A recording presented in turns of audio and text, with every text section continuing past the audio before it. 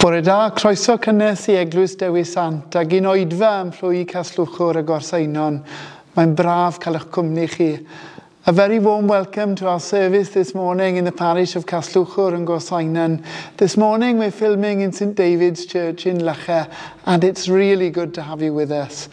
I hope that during the service today you'll be encouraged and blessed and drawn a little bit closer to Jesus as Elizabeth Williams, one of our licensed lay ministers, opens up the scriptures for us. So let's worship together.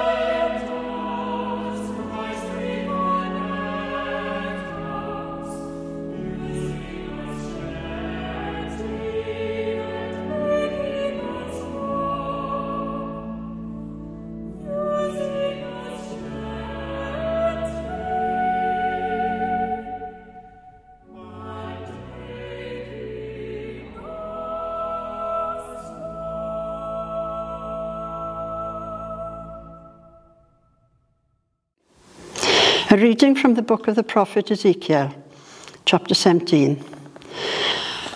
I will spread my net for him, and he will be caught in my snare. I will bring him to Babylon and execute judgment on him there because he was unfaithful to me. All his choice troops will fall by the sword, and the survivors will be scattered to the winds. Then you will know that I, the Lord, have spoken. This is what the sovereign Lord says. I must take a shoot from the very top of a cedar plant and plant it. I will break off a tender sprig from its topmost shoots and plant it on a high and lofty mountain. On the mountain heights of Israel I will plant it. I will produce branches and bear fruit and become a splendid cedar. Birds of every kind will nest in it. They will find shelter in the shade of its branches. And the trees of the forest will know that I, the Lord, bring down the tall tree and make the low tree grow tall. I dry up the green tree and make it a dry tree flourish. I, the Lord, have spoken, and I will do it. This is the word of the Lord. Thanks be to God.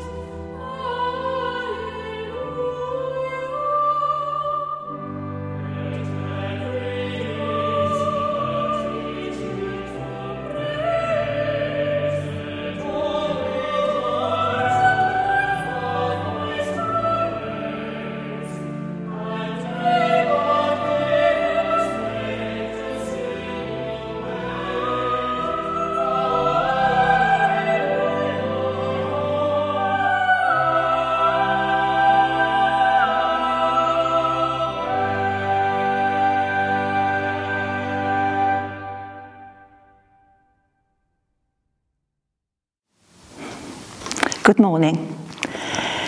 Ezekiel. I don't know about you, but when we have a reading from the Old Testament, I think, am I going to understand this? What's its relevance to the people to whom it was first spoken and to us in today's world? Am I going to return home having got something out of hearing and digesting it, particularly if I'm not familiar with it, as it hasn't been referred to in the New Testament? I thought I would set about understanding it as if on the edge of a jungle with machete in hand, ready to explore, only with books and internet in hand instead.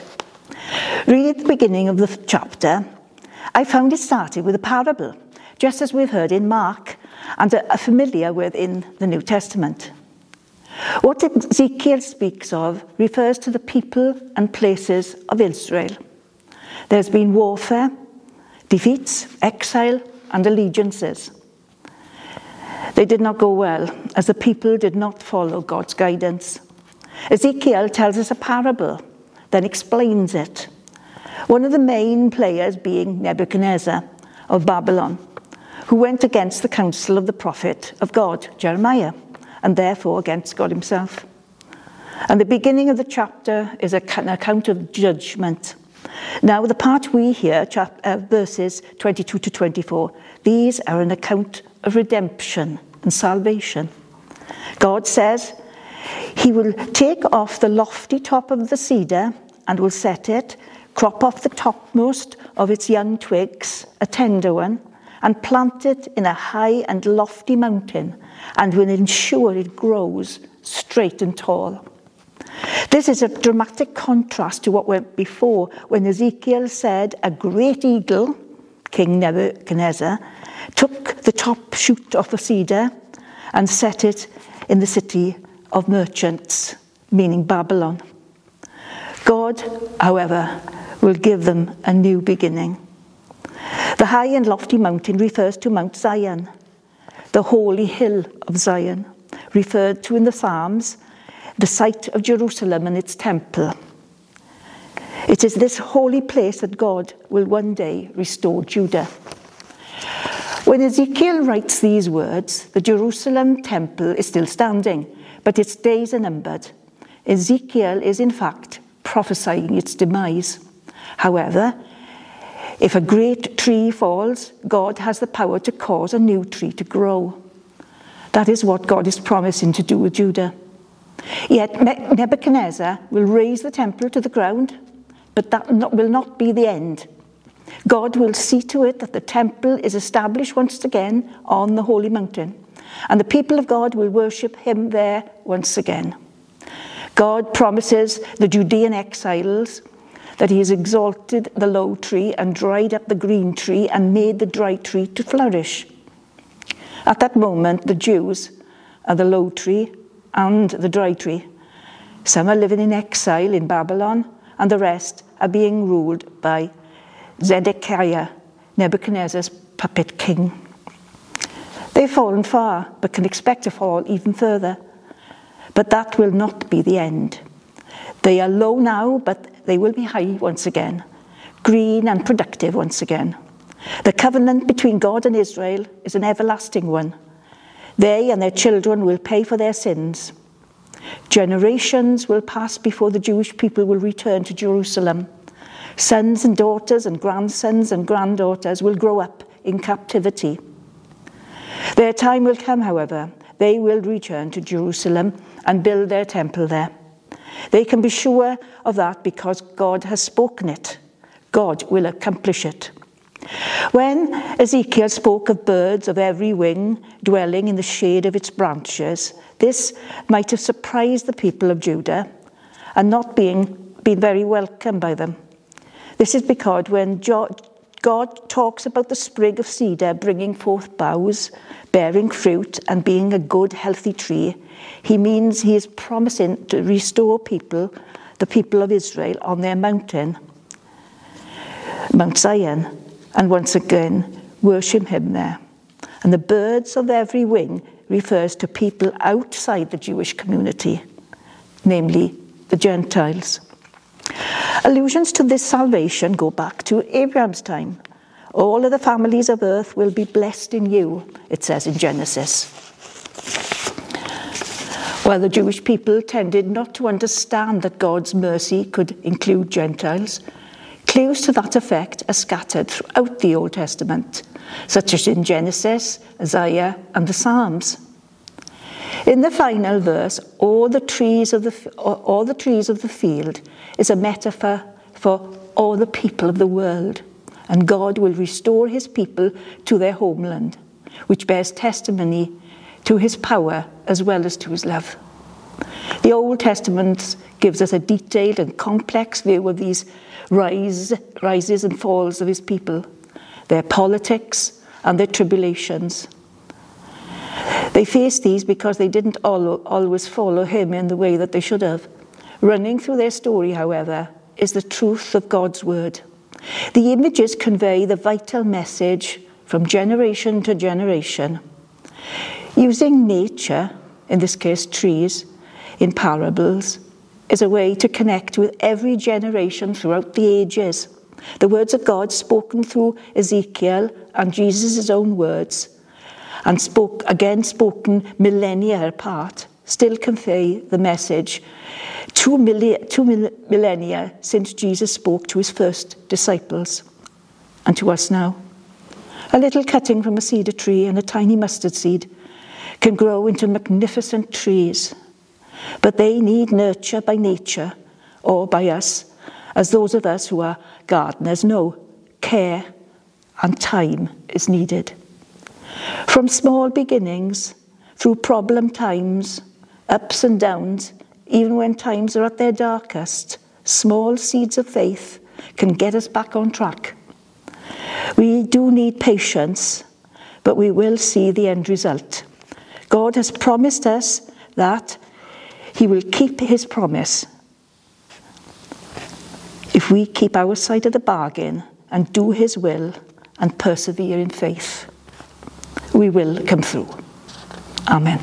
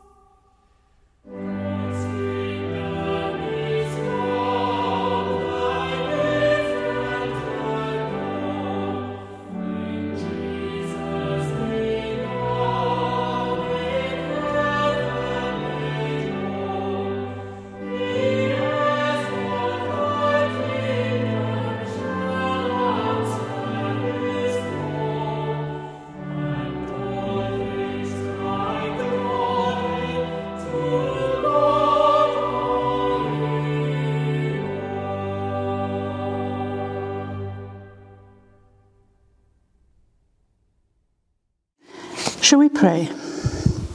We're asked today to pray for Catwg Ministry Area, which is between Brecon and Abergavenny, and for the Church of Nigeria and the Most Reverend Henry Nakuba, Bishop and Primate of the Church in Nigeria.